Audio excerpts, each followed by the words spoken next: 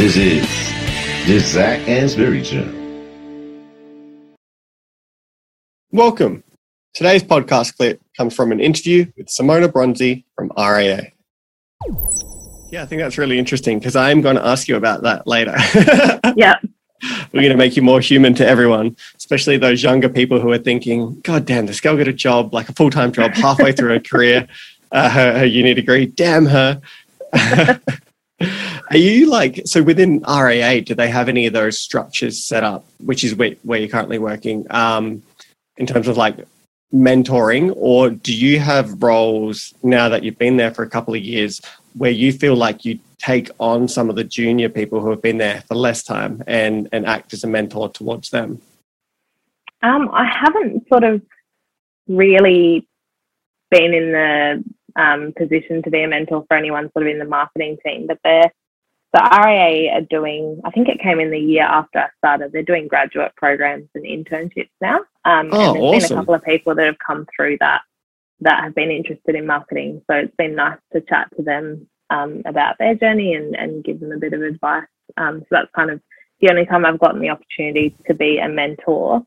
But it's really enjoyable and it's something that I'd like to do more of in the future, I think. But in terms of mentorship for myself, there is a person in the business who, I think it was maybe a year ago that I sort of did my performance review, and I'd highlighted that having a mentor was something that I'd like. So they teed me up with someone in the business that we catch up. It was a bit more regular before Christmas, but then we sort of got really busy and we haven't caught up for a few months. But we were sort of doing monthly catch-ups and just talking about work things, and she sort of supported me to put myself out there more with projects at RAA and just get a bit more visibility across the business. So that's been really good. Yeah, so the graduate program for RAA is quite new, is that? Yeah, it is. I think it's only a couple of years that they've done it. And it's designed for recently graduates or people who are still in the undergraduate program? Don't quote me on this because I don't know the exact details, but I think that they do sort of every summer, they do summer internships for 6 weeks.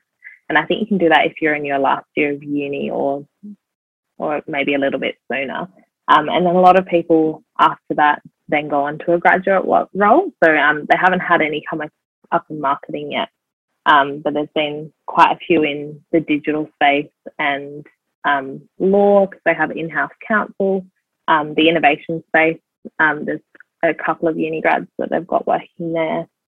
HR. Yeah, there's a few people that I've gone to uni with that are now working at RAA. Okay. And so they don't want a marketing one, or just no one shone enough for them?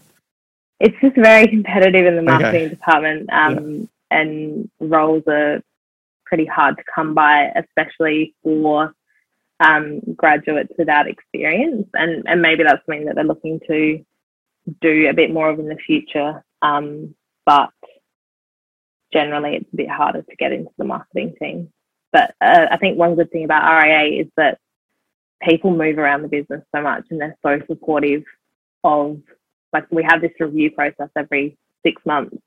We have a performance review where we get to talk about our career goals and what we want to do, and if we're interested in any other areas of the business, and if they can support you to move to a different area of the business, they will. So it's not to say that you won't start off in one area and then work your way into marketing. There's a few people that have done that. Okay. So, I mean, it doesn't have to be, it sounds like there is a good possibility if you're a strong candidate, you're coming towards the end of your degree, and if you've had experience, which I think really actually shone in hindsight. I was thinking about it as you were talking about, your journey of getting into RA and then linking with you actually. And I think what would have stood out is that you actually had that real world experience before going there.